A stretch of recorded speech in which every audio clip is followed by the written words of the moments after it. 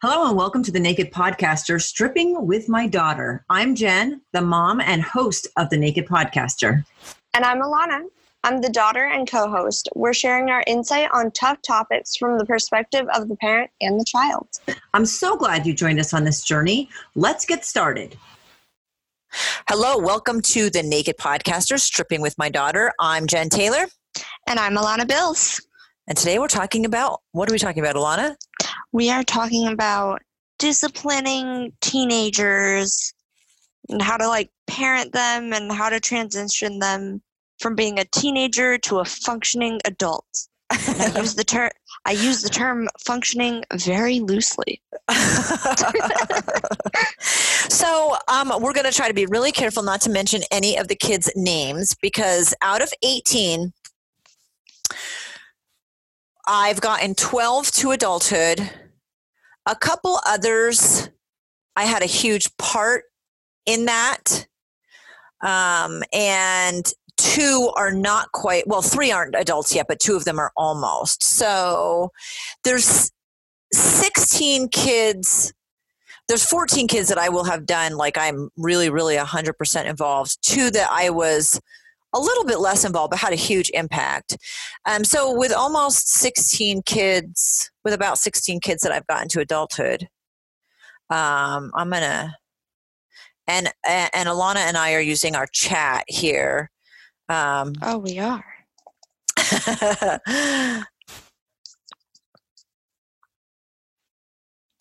I found it. I'm very tech savvy. That's true. You are.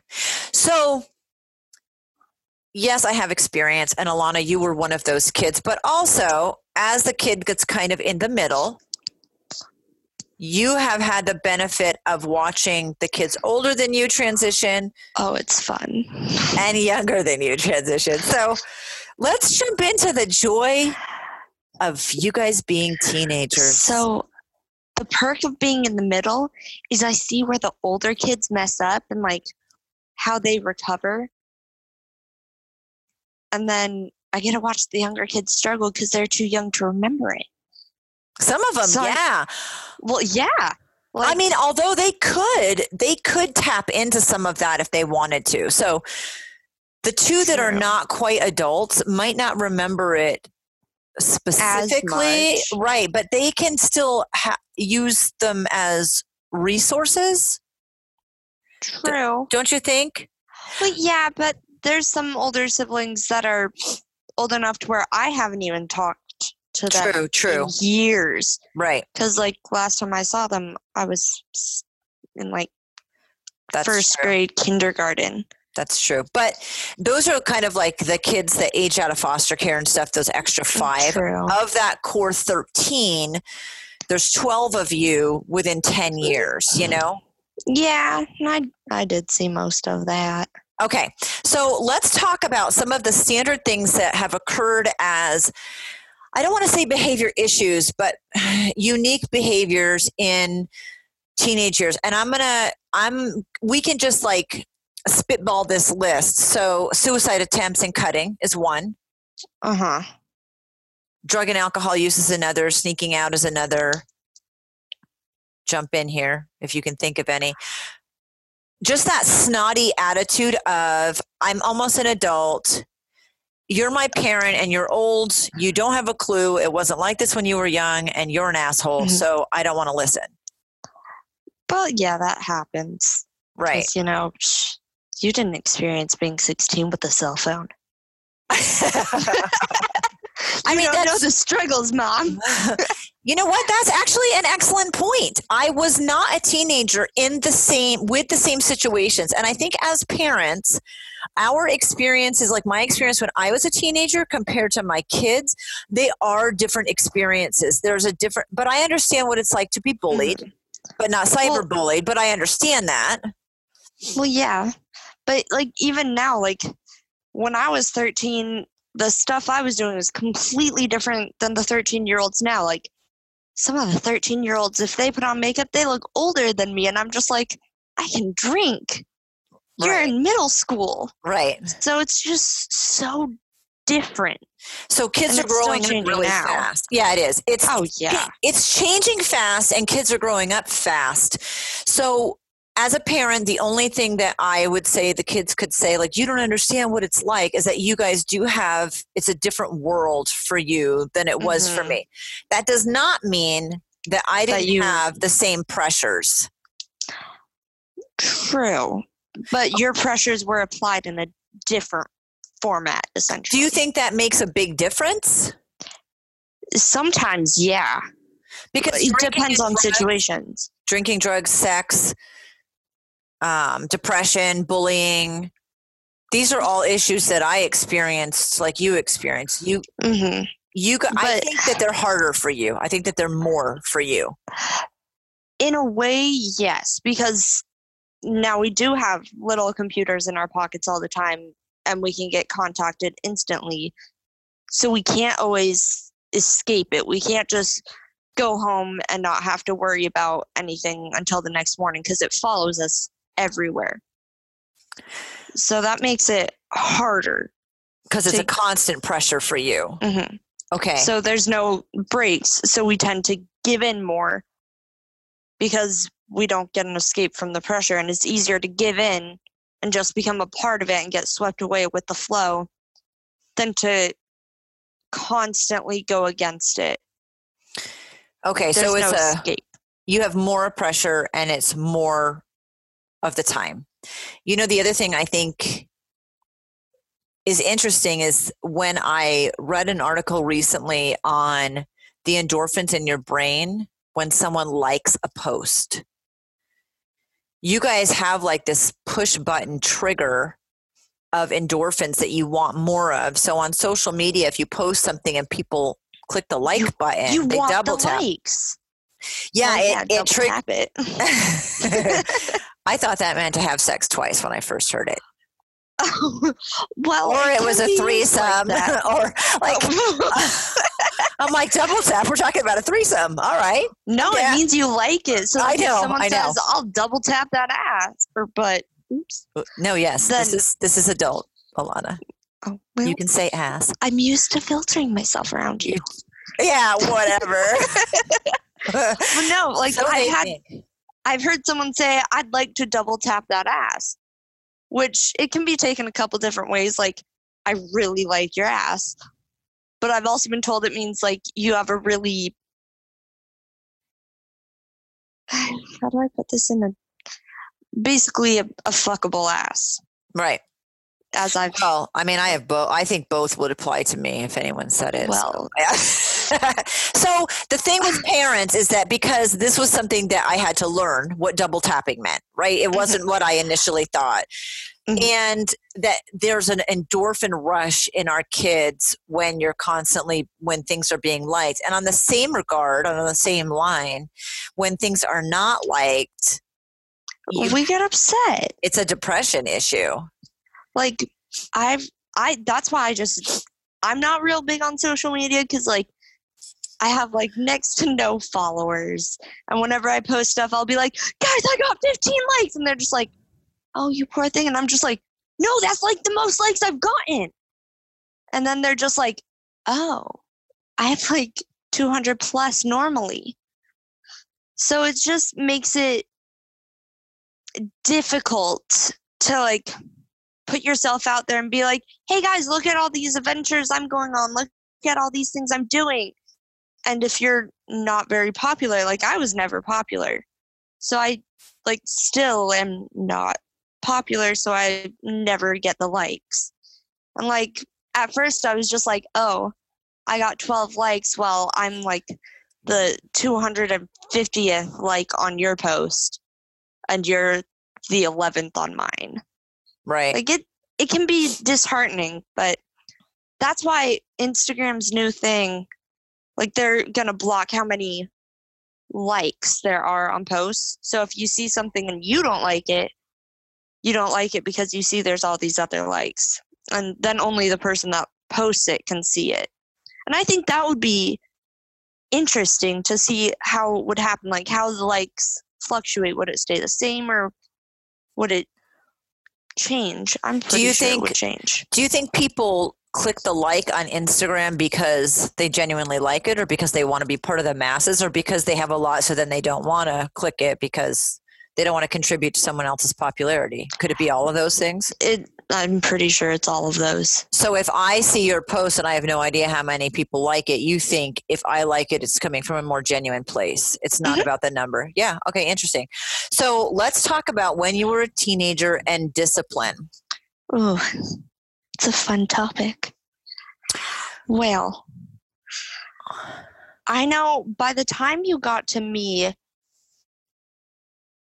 you were kind of just like, yeah, sure, you're an adult. Let's see what happens.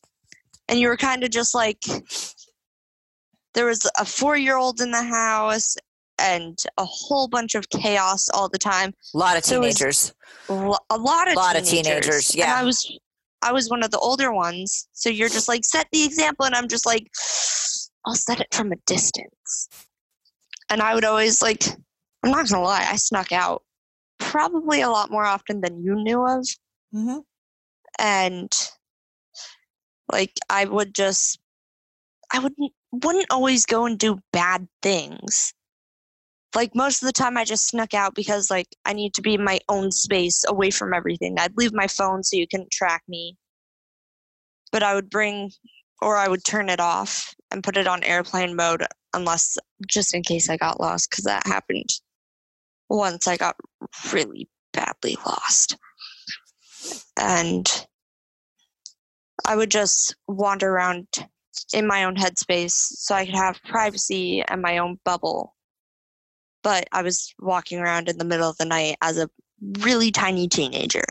Right, because you're like 5'2". How tall are you? I'm 5'4.5".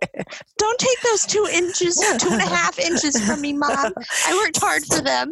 So this was my policy with stuff like that, with you guys sneaking out. I knew that you guys all did it. I didn't really keep track or have alarms, but this is how I feel about it. And I wasn't different for like, because you're 21 and Bree's 27. So if you take out of the picture the 5 extra kids, and we're just talking about the 13 like core kids, then you guys, you were in very close proximity. There were 12 kids in 10 years. There were a lot of teenagers, and I didn't treat the older ones really any different than the younger ones.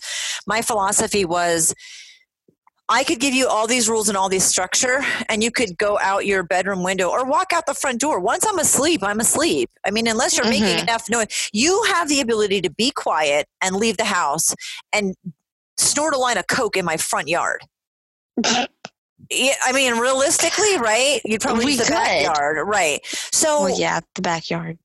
Well, you're more hidden, from the neighbors. Well, yeah. My philosophy was and is that if you wanted to do that, you were going to find a way to do it. So I'm not going to ground you and all that shit, because it seems so counterproductive. It actually makes you want to sneak out more, because the whole sneaking out and doing stuff you're not supposed to is so that it's like you're showing me. You're going against the rules. You're doing something you think I don't like. So if you put more rules, there's more for us to go against. And then I felt that way. Find sneakier ways. Right. And teenagers, people in general, are extremely resourceful.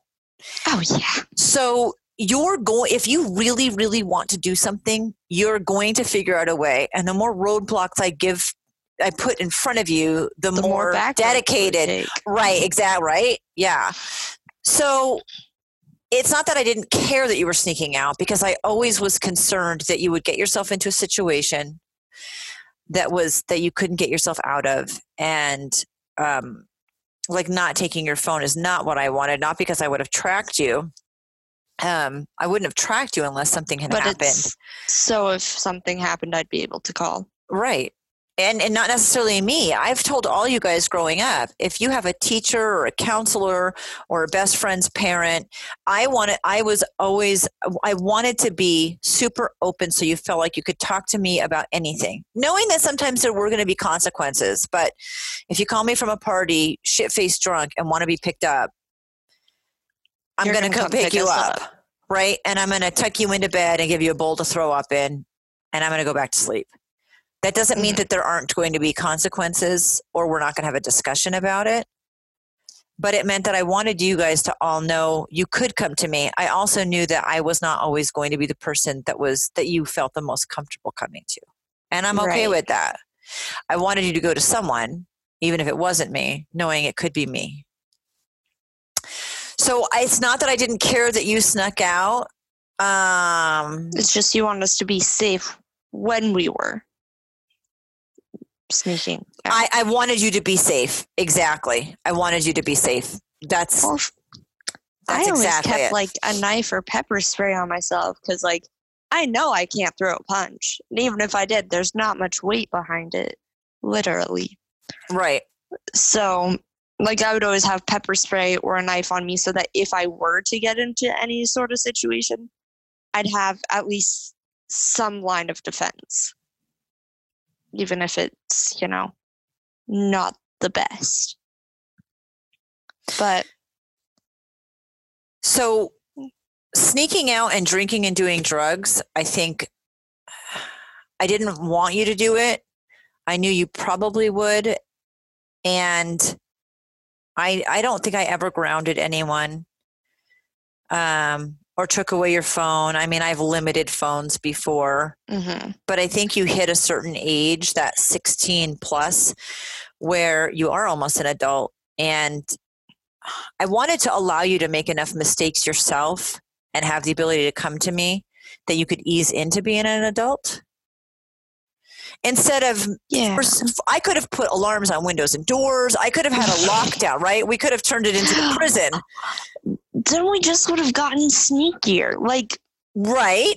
In one of our houses, if you went to the closet, got into the crawl space, I knew for a fact that there was a hole that would pop me up in the neighbor's backyard.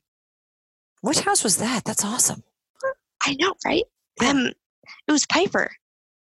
I mean... Oh, really? Oh, cool. Yeah. I mean, that's cool. Might have been the one to put the hole there, but I mean, I knew it was there. Right. So the thing is that exactly, you get sneakier and more angry. Yeah. There's a lot more tension. I'm not saying not parent your kids. We had conversations. I mean, we talked in our last podcast about the things that were important and traditions were, and having discussions at dinner without technology. And we really, really tried to do a lot with you and spend as much time as we could and have really open conversations.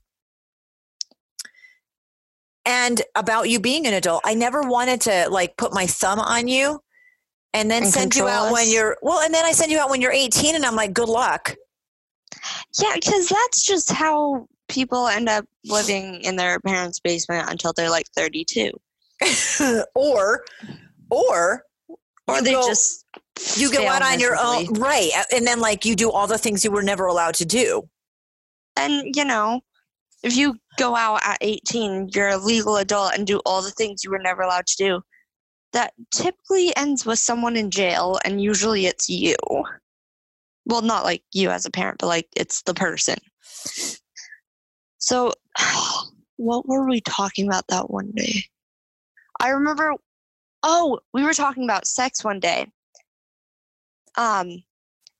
Because we were just having normal conversation and it somehow slipped out that I wasn't a virgin. Yes. And you were just like, well, I'd rather you don't do that, because I was like 16 at the time. And you're just like, I'd rather you don't have sex, but since I can't stop you, you might as well be the most badass motherfucker out there doing it. So let me teach you a few things. And you couldn't stop me. So instead you taught me the safest, best, fun way to do it. Right. So that I was still doing it, but I was doing it the safe, fun way. That was mother approved. I did always make it clear that I did not want you. I am not excited. So. I don't want, and what you guys never saw. And when we're discussing it like this, it seems like it was always common, which it wasn't. No. I know, looking back on my parenting, the thing that I did is kids emotionally trigger me as a mom. My kids, who I love more than anything in the world that I don't even have words to describe, trigger my emotions more than any other person. A relationship doesn't do that. A friendship doesn't do that. Kids trigger more emotionally. And I know that in the heat of the moment, I raised my voice. If I could go back and change my parenting, it would be, and I don't know that I was yelling a lot, but I know I'm a very loud personality and I know my emotions were triggered. And so if we call that yelling, that's fine. I didn't handle it well in the moment always. Mm-hmm. Well, not everyone does handle everything well in the moment when things are just thrown at them. And when you talk loud, like I know this goes for me too, because I'm loud just like you, but when you talk loud, it does sound like you yell. Right. But then if you were to yell, you'd be like, oh, that wasn't the loud voice. I remember like a couple times I got accused by one of your brothers, like, you're yelling at me. And I absolutely was not. I remember this. And I turned around and let it rip. And by letting it rip, I was like, you want to hear yelling? This is yelling. This is me mad. This is me. Okay, that's the difference. You were so mad, you were like crying. Yeah. And I was just like, this is terrifying. I'm glad that's not me.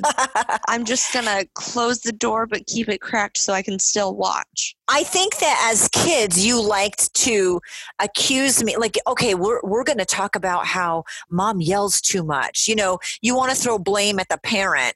And well, naturally. Like I was not yelling too much. Yes, I am loud. I am passionate, but kids trigger. So I want to make it clear I didn't always handle myself the way I would like. Neither did us kids. No, but that's your job. And the biggest thing was volume. And the other thing is that there were a lot of times I think I handled it well and went into the bathroom waiting. Like, you know, where you think you're going to throw up, but it just never happens. And you just feel like there were situations that made me literally nearly vomit. And definitely cry a lot. And that's the back end side that kids don't see. And not that it would make a difference to you in the moment, but like emotionally being triggered, even if I kept myself calm. When your daughter is talking to you at 16 about having sex, and I want to have a totally calm, mellow, logical conversation about how I really feel about it, but emotionally, inside, it's turmoil. And as a parent, I felt like it was my job to separate the logic and emotion. How I really feel about you at 16 having sex is that I don't want you to do it. But if you are, the only thing I can stop is pregnancy. And STDs. I can stop you from getting pregnant. I can tell you to use a condom. We can have an STD conversation. I can't force you in the heat of the moment to use the condom. The only thing I can prevent with fair certainty is pregnancy. Not only that, often for girls who are teenagers having sex, it's uncomfortable. And you expect it to be uncomfortable the first couple times, but when it's uncomfortable past that, so I tell you, if it's uncomfortable, it's because you're going too fast. You may want to have sex, but you're not physically ready. You need to use lube. You know, I mean, like, I have no problem discussing how to keep your body safe and healthy and comfortable. Right. Well, I said you prevent STDs because your thing was, I don't want you to have sex as a teen. Well, for me anyways, I'm not sure. Well, for any of it. No, it was the same for all of them, everybody. But for me, you were just like, you have normal flow. Everything is good to go. So I'm not going to give you birth control until you're an adult because I don't want you to have sex. So if you're going to do it and you want to avoid a pregnancy, you have to use condoms. And then as soon as I was 18, you're just like, all right, here's some birth control because you're not having a kid before you're 21. Yeah. Well, and I think I try to really educate myself and in that process, educate you about the different kinds of birth control. And, for the girls, I like the Mirena IUD a lot because it interferes with your hormones the least amount. And for me, as a woman who went through infertility and has a couple kids with issues in that department, I want to mess with your system as little as possible hormonally. So I want you to be educated. I also want it to last as long as possible and have the best efficacy rate. And like in this conversation with discipline, the IUD is the best, in my opinion.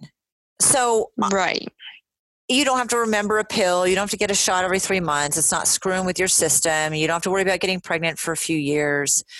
It's going to be the most effective at preventing pregnancy. It does not prevent STDs. And the same thing with the boys. I mean, with the boys, it's so different because you're not dealing with hormones and cycles and stuff like that. It's more a conversation of, you have a lot of sisters and you need to respect that girls are a lot more emotional and sex doesn't feel for them the way it feels for you.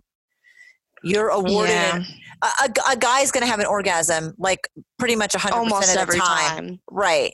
And it's going to feel good. No. And so you really need to be more tuned in emotionally and you need to wrap it because it's your responsibility. I mean, I've taught all of you guys, keep condoms in your purse or your pocket. I still to this day always have at least 1 or 2 condoms on me.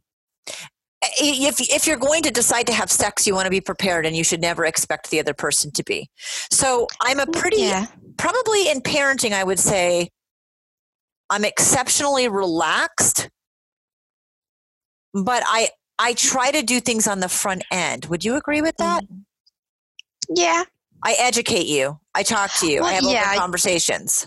You know we're going to do stuff. So once you find out we're doing it, you make sure we're not being dumb about it like most teens are because they simply don't know.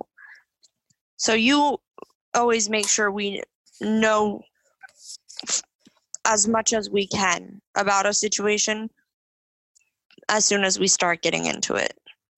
Same thing with drugs and alcohol. Here's the thing. As a human being, this has nothing to do with being a parent. As a human being that experiences stress, I understand 100% why you would want to escape. And drugs and alcohol, in my mind, are a way to escape. Oh, yeah. For a few hours. Right. Do I think it's healthy? No. No. Do I think you can abuse it? And do I think you lose control over your decisions? Right. Yeah. Okay. So, again, I think I always try to tell you guys, I don't want you to drink and do drugs. I do understand the desire to escape, which was a big thing with running with me and why I really taught you guys if you eat healthy and you exercise, you can have escapes in a lot of really healthy ways. Yeah. That doesn't mean you didn't try them. Without hurt. Well, no. Sometimes you got to try stuff for the experience just so you... I think it's easier. I think most teens nowadays will try it at least once just for the experience so they can relate easier to other people. Especially now that like marijuana is becoming legal, more people want to try it just to experience it. And then they can relate to all the conversations about it and all the people that do it regularly. They can be like, oh yeah, I've tried it. And instead of being the one that's just like, no, I'm a complete and total straight edge. I have absolutely no idea what you're talking about. See, I didn't think I was a straight edge and I've never smoked weed. I want to. I haven't. A straight edge is someone who's never done any drug. Right. So I want to talk first, especially, this is so cool that it's you, about alcohol, because when you were in school, you had to write a paper. Well, no, it wasn't a paper. It was a debate. A debate. I'm sorry. You had a debate that you had to prepare for. Tell us about your debate with alcohol, because I loved this, actually. Oh, so did my class. He decided to go reverse alphabetical. So I was like one of the last people to pick it. So I I got stuck on the side against lowering the drinking age to 18. So I had to find some reason why we shouldn't lower it to 18 in the state of Nevada. So I was just like, well, let's look at some laws.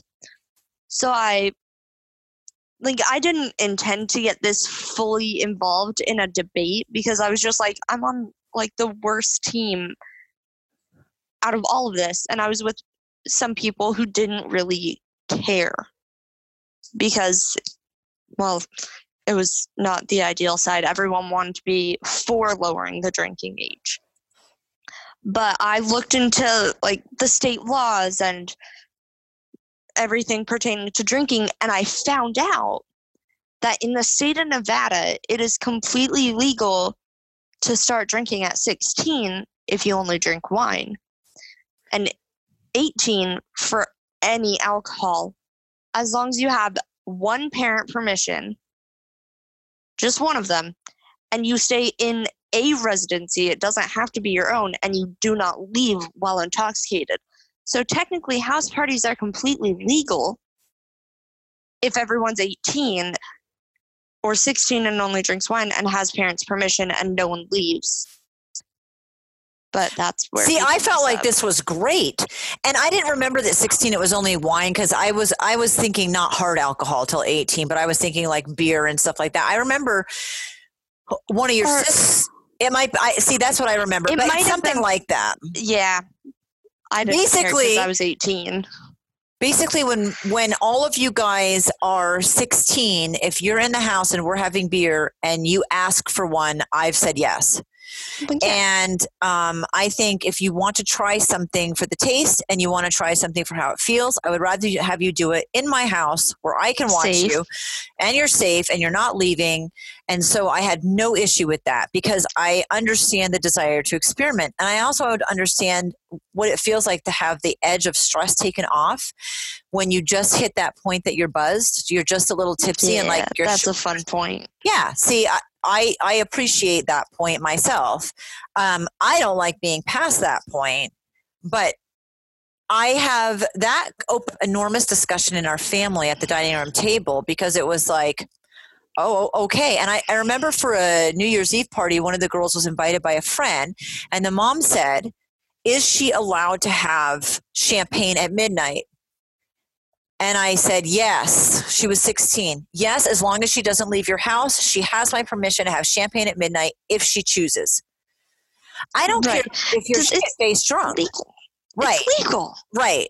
And that actually made it much more relaxed as far as, because the law kind of backed up my personal belief, I guess. And I thought it was awesome.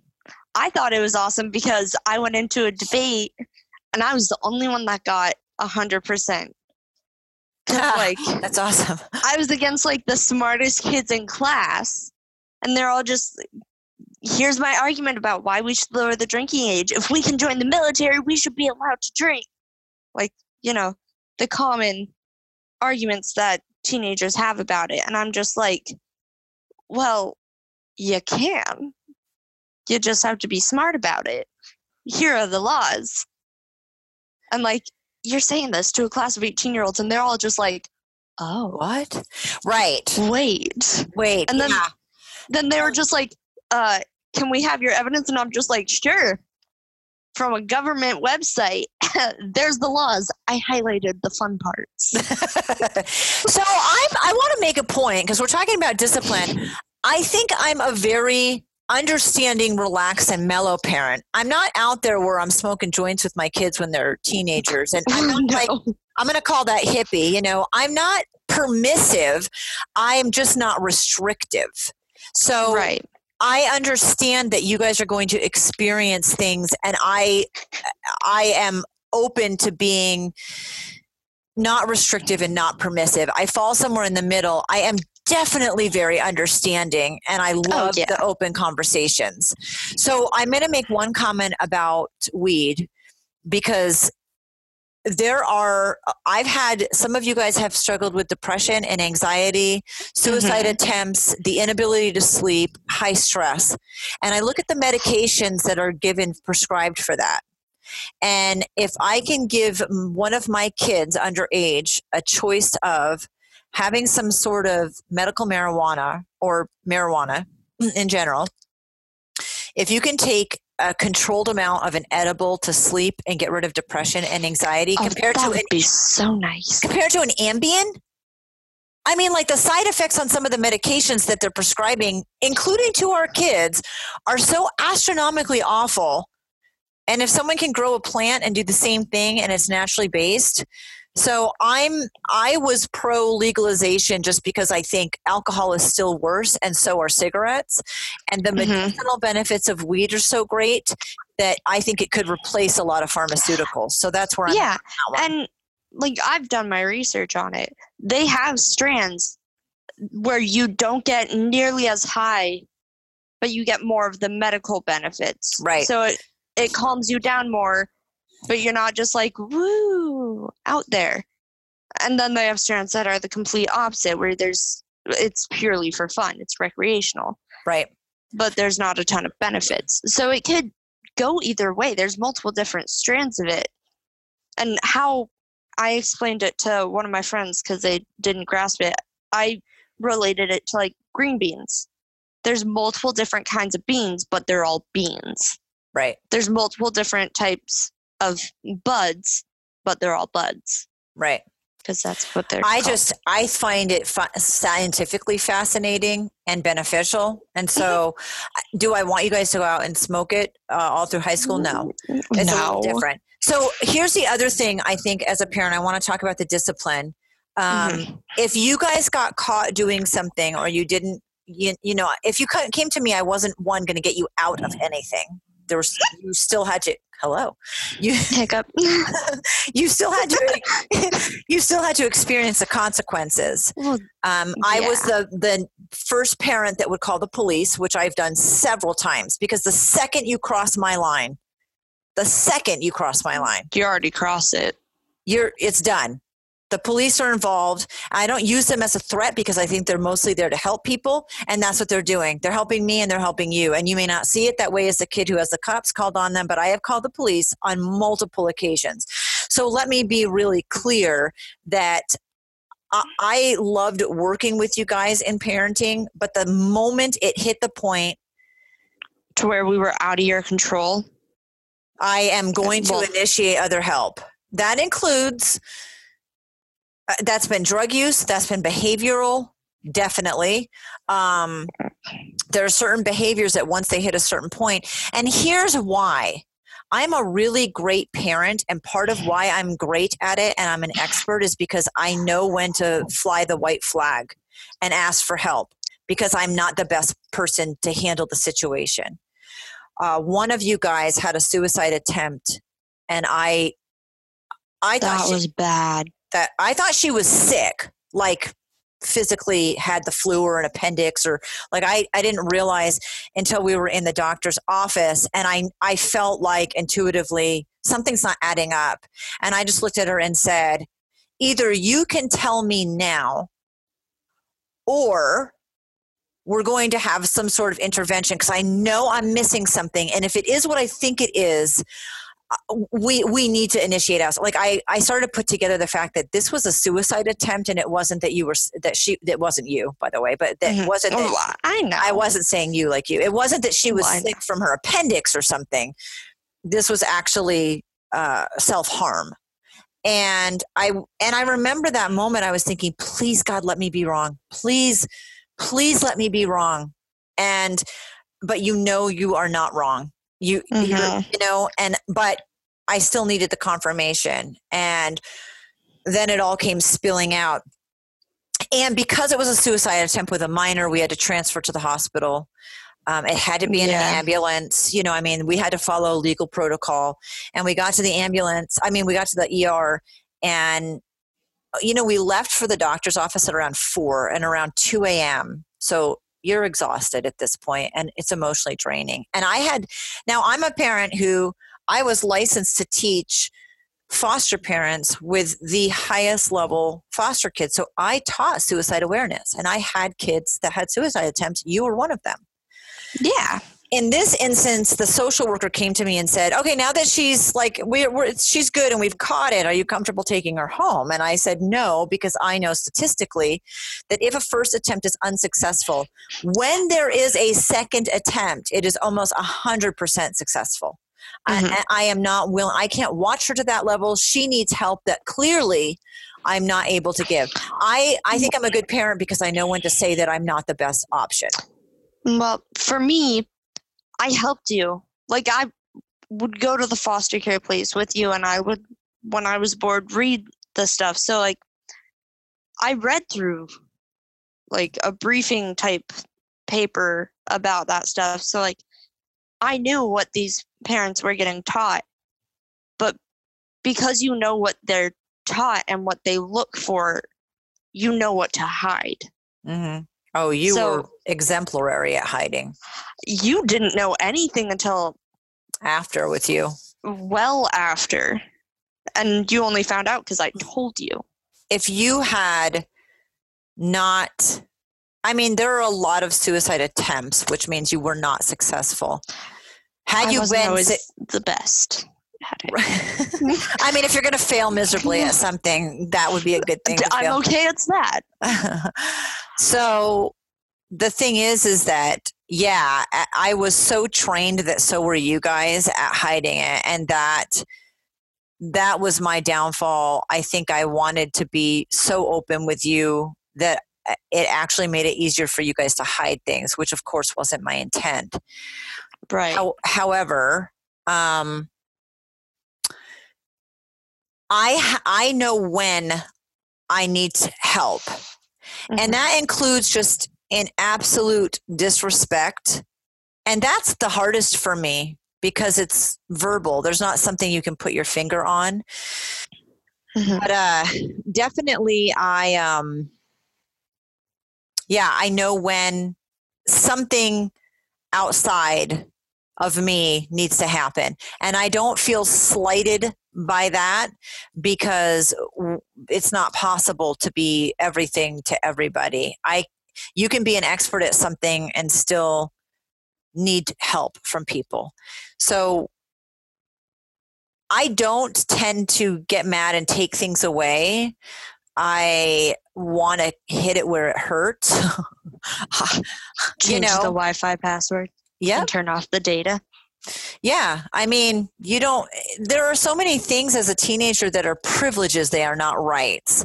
And, I like if you want to disrespect me, then this is what it's going to be like. If you think that you're ready to move out of the house, here's how much your cell phone will cost. I'm still on your cell phone plan. Yeah, but isn't that great because it saves you money. If you would like to pay me for it instead of getting your own and you're responsible about it, that's fine. Now, with one of your siblings who was not responsible paying me, all of a sudden one day just removed. Yeah, you don't have a phone anymore. I'm very clear with you guys about my expectations. If you want your cell phone and your auto insurance to be through me, because it saves you money, you have to pay me by this date. I've been pretty good about that. You've been awesome about it.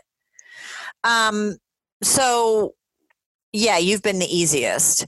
And the stress for me is that I'm taking on a financial obligation that on my own I cannot afford. And if you don't pay me, it screws up all my finances. I mean, it makes my life very difficult.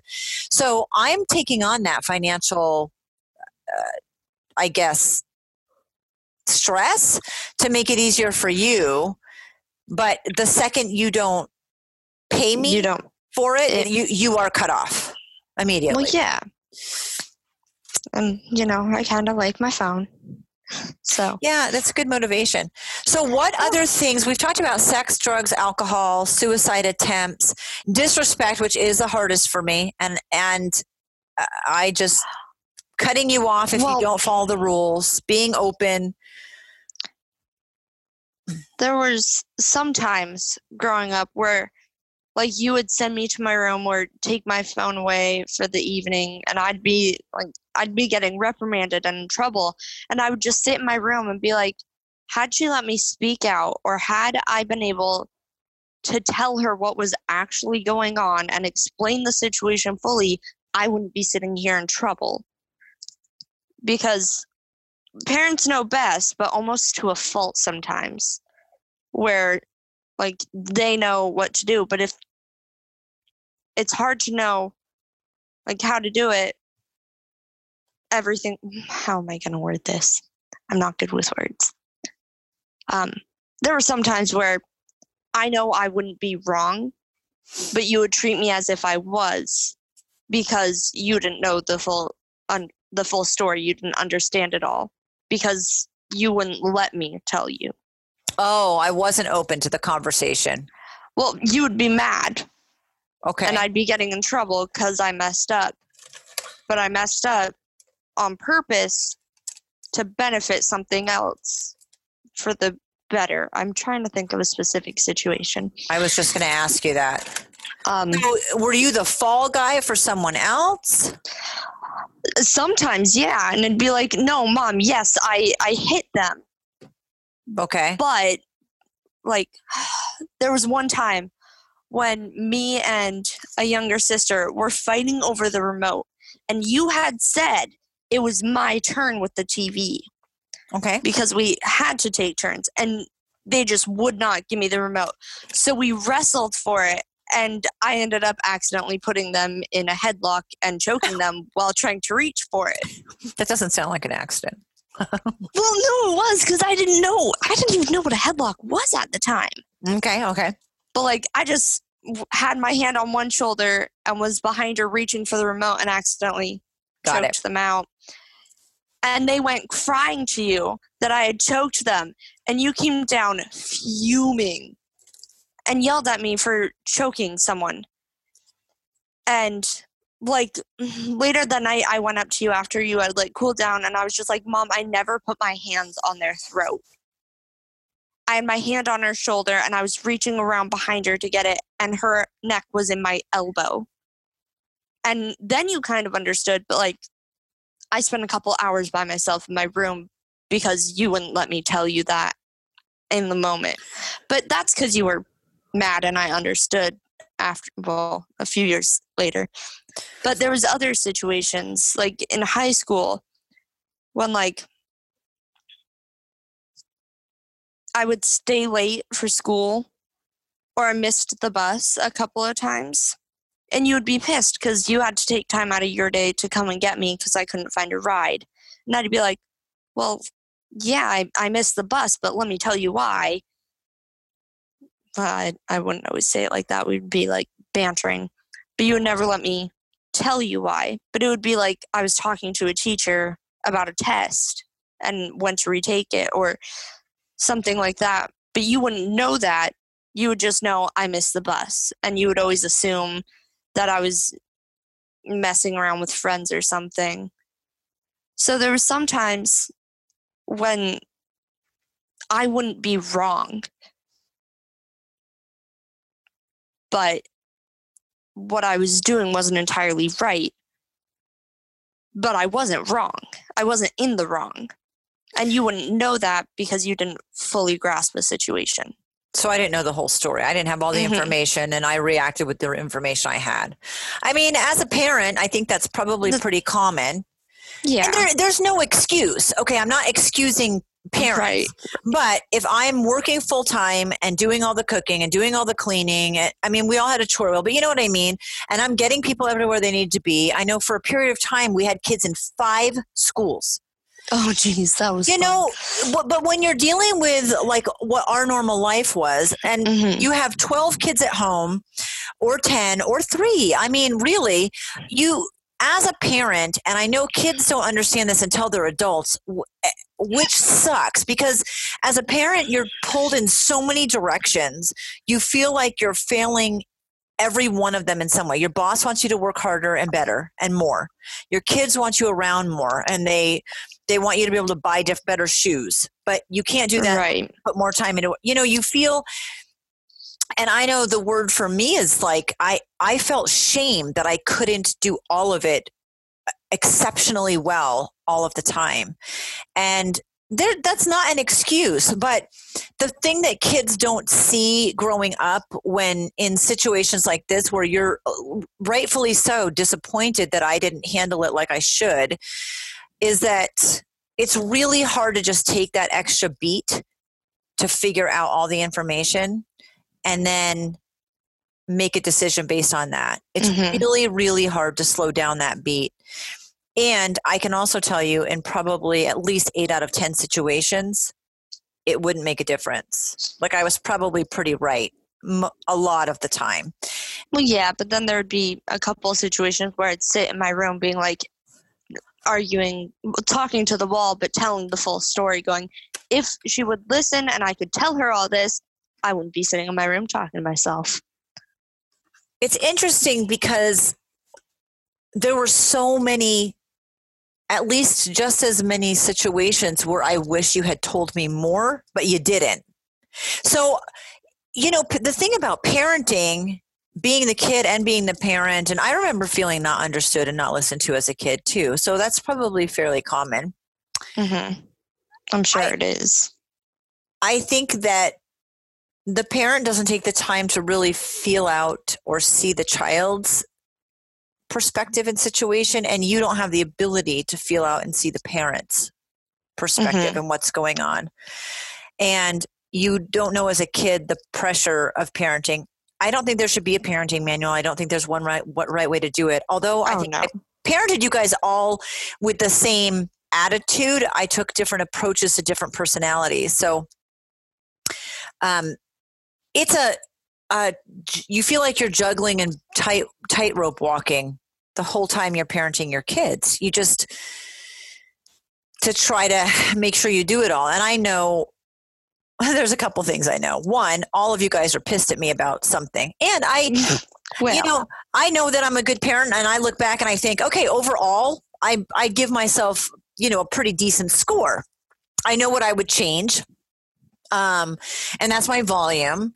Maybe because of this conversation, I would have paused to listen a little bit more, or say, is there anything you want to tell me about the situation that I don't know? Which would be a great way to phrase it. I'm really mad because you were choking your sister. Is there anything about this situation I don't know? It wasn't intentional. Right. I didn't put my hands on her throat. My hands were reaching for the remote. Right. So, I mean, yeah, there are things that we can do to be better as parents, and you don't know that till you're on the other side. Hindsight's 20/20, and you don't have it in the heat of the moment. Oh no! But I also know that remember the time that we all sat around the table, and you guys started telling me confession night. Yes. Oh, we never planned those. When someone backed the van into the house and. And then ran over the fence. And said, no, don't tell mom. And none of you guys. Never. There were 9 of you at that point in that vehicle. And none of you told me ever until later when she initiated the conversation. Nobody ever came clean and told me. You guys, what I was impressed was with how loyal you were with each other. You didn't always like each other. You paired up differently in a big family. You got on each other's nerves. You had to share more than you wanted to. You had to get hand-me-downs more than you wanted to. But you really had each other's backs. You were very loyal to each other. You can be pissed at a sibling and still know that if anybody else ever threatened them, you'd jump in a heartbeat. Oh, that's happened to me. Like, I was pissed at one of the boys. Like, that morning, I was just done. And then we got to school. This was when I was in 5th grade. Okay. And they were in 4th. And it was morning recess. And I saw them about to get, beat up. And I, sat down at first and was just time to watch the show. And then I was just wait, no. If anyone gets to beat him up, it's me. So I went to the bully and was just if anyone wants to beat my little brother up to a bloody pulp, you got to beat me up first. Because only I can do that to him. And then I turned and was just get up and go to class. I don't want to see you anymore. I'm so mad at you for this morning. But I think as much as maybe in those moments I didn't do the best job parenting, there were just as many moments you guys were hiding things from me. Just a little. Right. So, I mean, as you get older, you realize that all of that's a two-way street. And what I asked from you the most was honesty and respect. And if you lie to me or you treat me with disrespect, because I don't feel like as a parent I ever was disrespectful to you. I was pissed sometimes. I gave consequences. I'm the first one to call the police when it's needed. I will give and give and give and give, and everything's fine right up until you cross my line. And then I know I am not the same person. And I shouldn't be. I'm glad about that. But man, if you disrespect me, that was, but you know, that's your big one. That is definitely my big one. And with teens and the attitude and the yelling at you and the talking back and it's so disrespectful. It sends me into a tailspin, I have to say. It is my biggest trigger, is being disrespectful. So yeah, that one's the hardest to deal with. And I would say the best thing that I do in parenting teens when I feel emotionally triggered is to shut the door and walk away. Mm-hmm.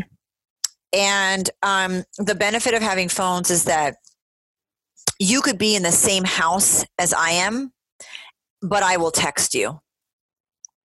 Mm-hmm. Because sometimes you need a little separation. And I like texting because you can type everything out.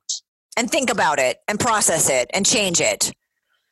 And make sure it's correct and then send it. And then they receive it all at once instead of interrupting each other. I think there's a lot of things I hope I taught you. But one thing is that there's always someone you can go to and you can work through anything. And absolutely, unconditionally, I love you no matter what. It's hard now having, like 14 kids be adults. And of the remaining 4, one isn't in the house at all and hasn't been for a few years, but she was she was for quite a few years.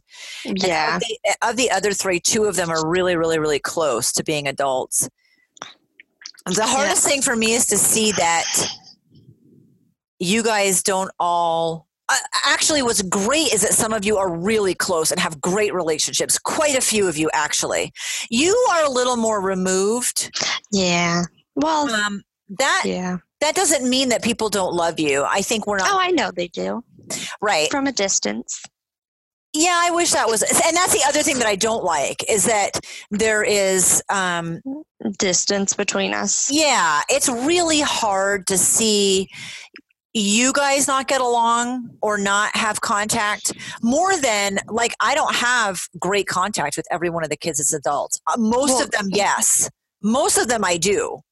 But a couple of them. But not all of them. No, absolutely not. I don't. It's like, did I do a good job? Yeah. Do they like me and want to hang out as adults? No, we don't have. I do not have a good relationship. Or I wouldn't say it's not good. I don't have much of a relationship with a couple of them. And that is by the child becoming an adult and making that choice. And I am fairly okay with that. I wish it were different. Right. But I'm also totally respectful of you guys as adults having that process. It's harder, though, that you aren't close to each other, and I see that.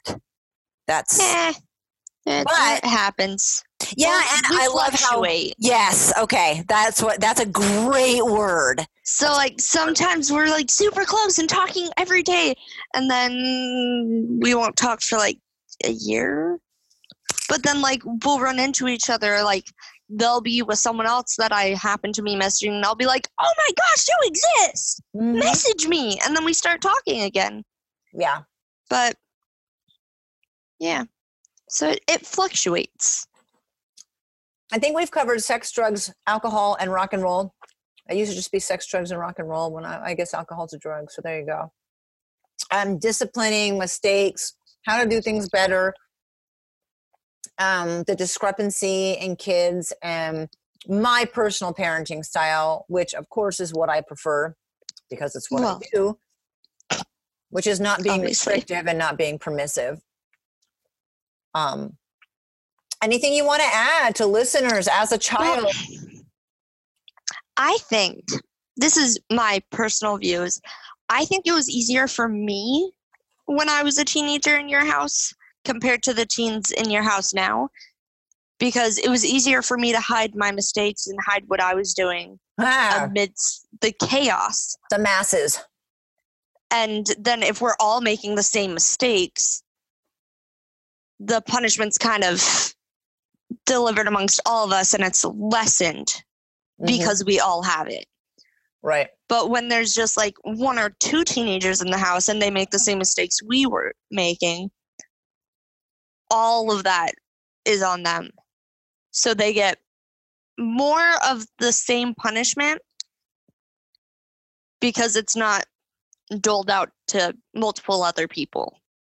So I think it's a little harder for them than it was for me because they don't have anyone else to pawn it off to or to share it with. That could be true. I also think that some of you have just been personality-wise or behavior-wise more difficult than others.